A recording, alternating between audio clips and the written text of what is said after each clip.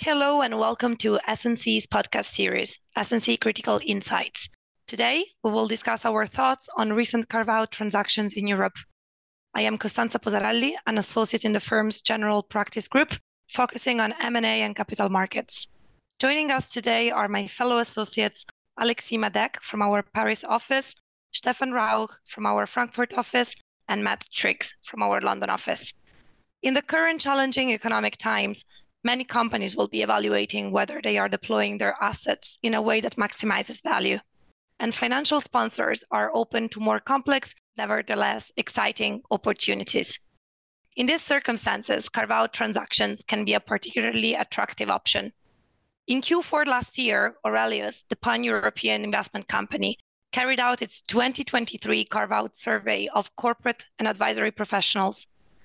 The survey found that 78% of respondents expect an increase in the volume of corporates divesting non-core European and UK businesses this year. Roughly 84% of respondents believe that a need to refocus on core operations will be a key driver of divestment activity, with 45% of respondents highlighting the need to reduce debt burdens and 43% the need to reorientate a business from a weak market position. Matt, as an associate in our London office, you have experience in carve-out transactions. In what kind of circumstances have you recently seen them come up? I've seen carve-outs in a number of contexts. Usually, a carve-out will come up either in connection with a spin-off transaction, where a carve-out is carried out prior to a listing, or in the context of an M&A transaction. And as you recognized in your introduction, within these broad categories, there are many motivations for why companies or funds might want or need to carry out a carve-out. For instance, a strategic company might spin off or sell a non-core business to fund the development of the core business. Or, if the carve-out business is highly regulated, its carve-out may ease its parent's regulatory burdens. Or a financial sponsor could buy a company with the intention of subsequently breaking it up to realize value where the sum of the parts exceed that of the whole, so-called value crystallization. In some jurisdictions, although notably not the UK or Germany, a target could also sign up to a carve-out as part of a poison pill takeover defense. And do regulatory reasons drive carve-outs too? Yes, definitely. There is a recent trend for antitrust authorities to require structural remedies, like divestments, rather than relying on behavioral remedies. For example, in 2021, I worked on a deal where the European Commission required EssilorLuxottica to divest some of its retail stores in the Netherlands, Belgium, and Italy in order to approve its acquisition of GrandVision. That process required the carve-out of the retail stores into new companies that were then sold to two different buyers. And with the rise of the importance of foreign direct investment regimes throughout Europe and globally, carve-outs have been used upfront to remove transactions from the scope of FDI review. You have some first-hand experience in these too, Alexis. What were the objectives of the carve-out and sale of New Suez to private equity funds in the context of the acquisition of Suez by its main competitor, Veolia?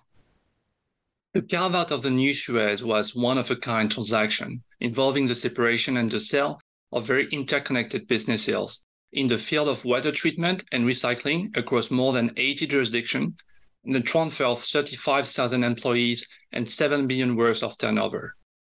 This carve-out was initially contemplated by Suez as a poison pill in the context of Veolia hostile takeover and was eventually also imposed as a remedy by the EU and other antitrust authorities on Veolia. I also note that the acquisition of New Suez by Infrastructure Investment Fund illustrates what Matt just described about the capacity of financial sponsors to participate in complex carve-out transactions, where they consider the potential for value creation is higher. Thanks, Matt and Alexis. Before we go into specific considerations, Stefan, would you like to say a few words about carve-outs generally? Very happy to. One of the first issues that will need to be considered in either a spin-off or an M&A context is exactly how the in-scope business will be contributed to the carve-out. Tax will often be a key factor, but other considerations also apply. In many mainland European jurisdictions, there are statutory processes that can be used to transfer assets from one company to another without the need to enter into separate asset transfer agreements, such as statutory contributions in kind or demergers. That said, separate transfer of assets might also be an attractive structuring option in certain specific cases. For example, a recently passed law in Germany, based on the European company law package, for the first time regulates, inter alia, cross-border spin-offs and provides a clear legal framework that closely follows the established procedure for cross-border mergers. It can be expected that a standardized legal framework, including several simplifications, will make cross-border spin-offs significantly more attractive and will, in general, further increase the number of spin-offs. Furthermore, under the new law, extended liability in case of spin-offs is limited to the net assets allotted via the spin-off. This applies both to national and cross-border spin-offs and might ease concerns typically arising due to the concept generally applying to the liabilities of parent that have been incurred in the 5 years prior to the spin-off. That's good news from Germany. Another key issue, particularly if a statutory process can't be used for the entire carve-out, is the need to obtain third-party consents. Carve-outs usually involve some businesses or assets that under existing agreements can't be transferred without the consent of third parties, or are subject to change of control clauses. Depending on how debt is to be allocated, it may also be necessary to launch a consent solicitation involving the company's bondholders. In complex carve-outs, the volume of consents, as well as the number of third parties and jurisdictions involved, might prove to be very substantial. Great point. Our experience has shown both that the process of obtaining these consents should ideally start as early as possible in the course of the transactions, and that there is value in implementing a dedicated team and workstream to coordinate this process. From a transaction document standpoint, it is also important to determine which party will bear the risk of any third-party consent not being identified at the time of signing or being challenged after closing, especially where a consent was initially granted subject to conditions to be fulfilled after closing. The relationship between the retained business and the carved-out business going forward will also be a key issue. In either a spin-off or an M&A context, a transitional services agreement usually facilitates the provision of services from the retained business to the carved-out business, and sometimes vice versa, for a period of time, until internal functions are built up or third-party providers identified. It is also not uncommon for the two businesses to enter into mutual supply agreements. For instance, in the spin-off of Vitesco and Continental, Vitesco and Continental entered into several framework, transitional services, purchasing cooperation, and R&D collaboration agreements. Likewise, intellectual property may need to be licensed on a transitional basis. Investors in a spun-off business will expect to know that the business can operate effectively from day one, and so details of these agreements are typically disclosed in the prospectus. Whereas in an M&A deal, the pressure to put these transitional agreements in place usually comes from the buyer. Employment-related considerations may also speak in favor of one or more structuring alternatives. For example, will the requirements for employee participation be met at the level of SpinCo or the carve-out business following a spin-off or carve-out? And what about the financial aspects to take into account? Yes, financial aspects are of course important in any carve-out. The impact of the carve-out on the retained group's financing arrangements should be considered at an early stage. The company carrying out the carve-out will want to assess the level of debt the retained business will carry going forward, as well as any implications for its credit rating. It will also need to assess the impact of the carve-out on its financial covenants and whether it needs consents from its lenders to dispose of the carved-out business. In addition, financial statements for these assets or business lines being carved out will need to be prepared. In a spin-off context, the financial information required will depend on the rules of the jurisdiction in which the spun-off business will be listed, but will likely include audited historical financial information and, potentially, pro forma financial information. The parties have more flexibility in an M&A context. However, in both contexts, the accounts will form the basis of purchase price discussions, and the parties will need to consider whether they are going to use a locked box or completion accounts pricing structure, although a locked box structure is more difficult on a carve-out deal. In addition, if the buyer of the carved-out business is a public company, financial statements of the acquired business and potentially pro formas may also be required depending on applicable law. In either case, accountants will need to be engaged at an early stage. The length of time taken to prepare financial statements will usually depend on the assets to be carved out. If only shares are being disposed of, preparing the accounts is likely to be quicker because the relevant companies will already have individual accounts. But if other assets or liabilities are being disposed of, things are trickier because the revenues, etc., attributable to those assets or the extent of the liabilities will need to be determined. Lastly, intercompany payables and receivables will typically be unwound at or prior to closing. This process can be quite complicated, particularly if balances need to be netted off or assigned between entities. As well as these considerations, carve-outs in the spin-off and listing context pose a number of threshold questions. Alexis, what would you say are some of the most important considerations a company should make when planning to spin off a business or subsidiary? A key issue is always identifying the stock exchange on which the spun-off entity will be listed. Often, this will be the same exchange on which the parent is listed. This has a number of advantages, including that shareholders will be familiar with the regulatory framework that will apply to the spun-off business.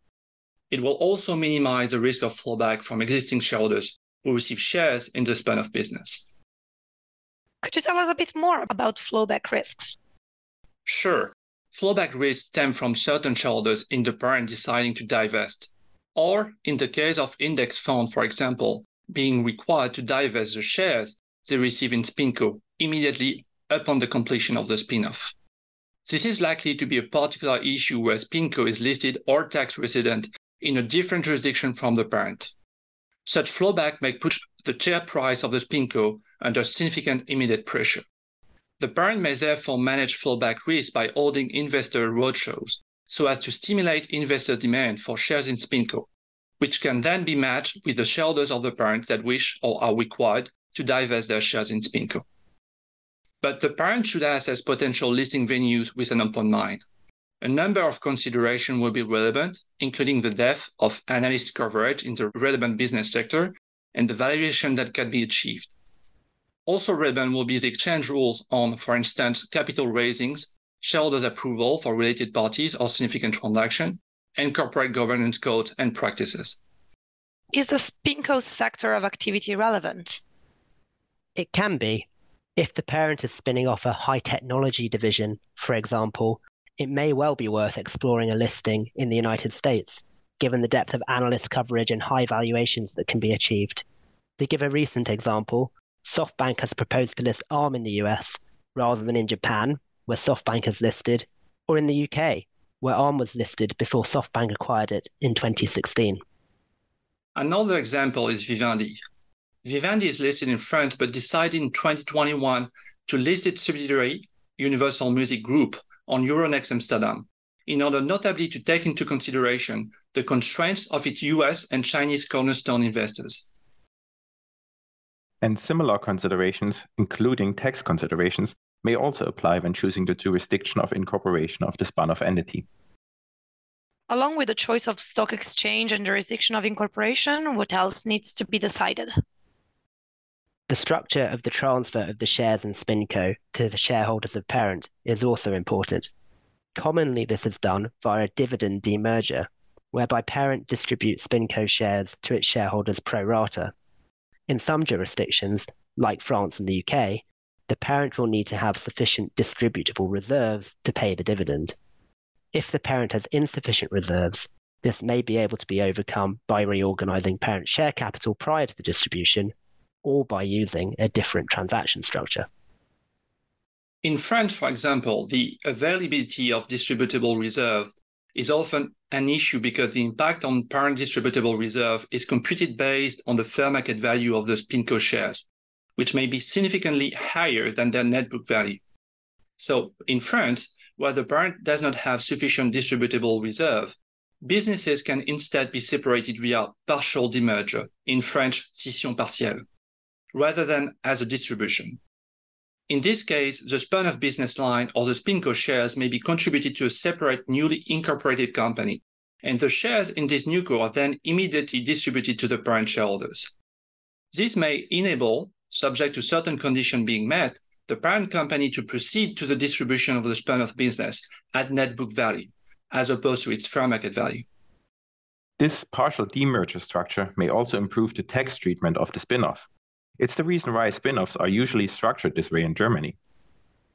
As you can see, the structuring work for spin-off can be very technical indeed, especially when many jurisdictions are involved.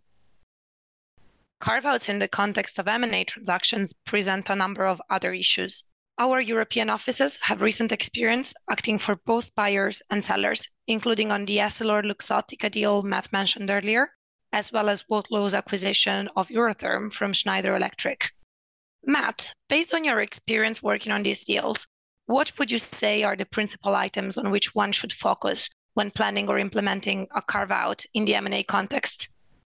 One point that immediately comes to mind is that in an M&A deal, the parties are free to decide when exactly the carve-out is implemented. In a spin-off context, you know the spin-off needs to complete before or on the same day of the IPO. But in an M&A deal, the spin-off could take place either before the transaction signs or after signing as a condition to closing. There are pros and cons to both approaches. From the seller's point of view, having the carve-out done by signing means that the steps needed to implement it are less of a negotiation item and more of a diligence item for the buyer. The seller will need to show the buyer that it has done the carve-out properly and provide some warranty and/or wrong pockets coverage to show the carve-out business contains all of the assets needed to run it as carried on prior to the carve-out.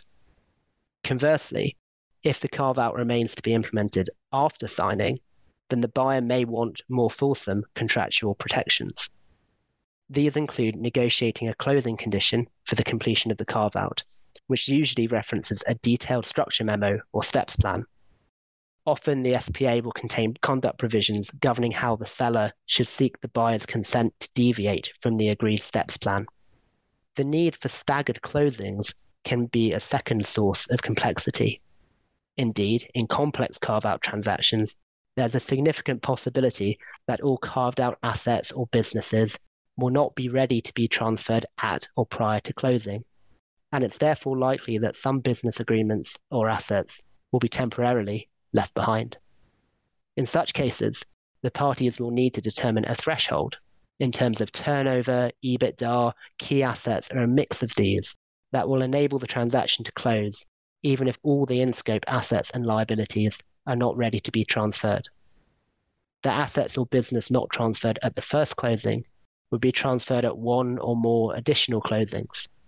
In this respect, it's important for the parties to agree on conduct rules to protect these delayed assets, which may even involve the appointment of a monitoring trustee. In the past, we have also seen economic transfer arrangements applied to such delayed assets or businesses, whereby the economics, that is, the net positive or negative cash flow of the relevant business, are transferred to the buyer before the legal ownership of the relevant assets or business is transferred. Yes, this tool was used, for instance, in the Veolia-Suez transaction Alexei referenced earlier. These economic transfer agreements are complex to implement and require significant legal, tax, and antitrust analysis. Also, the allocation of the purchase price between the various assets and businesses may prove difficult in carve-out transactions because the seller and buyer may have opposing objectives, including tax objectives. Disagreements as to price allocation may also arise due to the need for the parties to be able to reduce the purchase price in case any such assets are definitively prevented from being transferred to the buyer, for example, if part of the deal is blocked by the antitrust authorities. And that takes us to tax. Earlier, Stefan correctly pointed out that tax is often a very important factor in planning a carve-out. Alexei, what are the most important tax aspects to consider when planning and implementing a carve-out transaction? Carve-outs may entail significant adverse tax consequences where transfer of assets or branches are involved.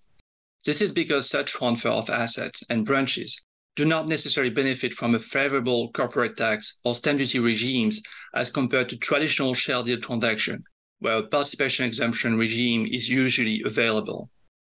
The key consideration is often to determine whether a specific merger or demerger tax regime apply to the contemplated carve-out transaction. For instance, we are often able to structure spin-offs as tax-free transaction, depending on the structure and jurisdiction involved. In order for carve-outs to be eligible for such favorable tax regime, the main condition, at least within the EU, is generally that the transaction must involve a transfer of a complete and autonomous branch of business. That is, all the assets, liabilities, and employees needed to operate the business must be transferred. This may prove difficult where the separated business activities are interconnected. As a result, it is advisable to define the detailed transaction perimeter only after considering all tax structuring aspects. The tax structure memorandum describing all the carve-out steps in all jurisdictions is generally a key document. It should be prepared as early as possible in the transaction process and is used as a roadmap for the implementation of the transaction. As Matt noted earlier, where the carve-out is carried out between signing and closing, the tax structure memo is usually appended to the share and asset purchase agreement and form the basis of the parties' obligation as to how the pre-closing reorganization should be completed. Finally, in my experience, it is important to make sure that tax aspects are taken into consideration as soon as possible when designing the global timeline for the transaction, especially where tax ruling may be required, which is usually the case in complex carve-out transactions or spin-offs. Thank you, Alexis, and the rest of our presenters for your insights. We look forward to continuing to help our clients execute these interesting, complex, and most of all, exciting transactions in the future. Thank you for listening to S&C Critical Insights. For more information about our practice, please visit us on the web at www.salcrom.com.